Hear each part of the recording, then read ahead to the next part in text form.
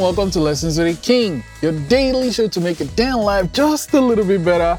Today's lesson 1156, know who it's for.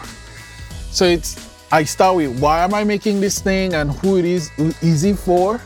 I usually say the first person I make that thing for, it's myself. If I don't like it, I'm not gonna try to share with other people. So it starts like, oh my God, I love this story, or I love this script, or I love this, whatever it might be.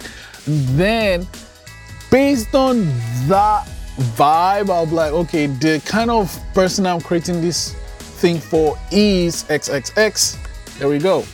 Prompt 1156. Who is my current project for? It's for you. Lesson 1156. Know who it's for. I'll see you tomorrow.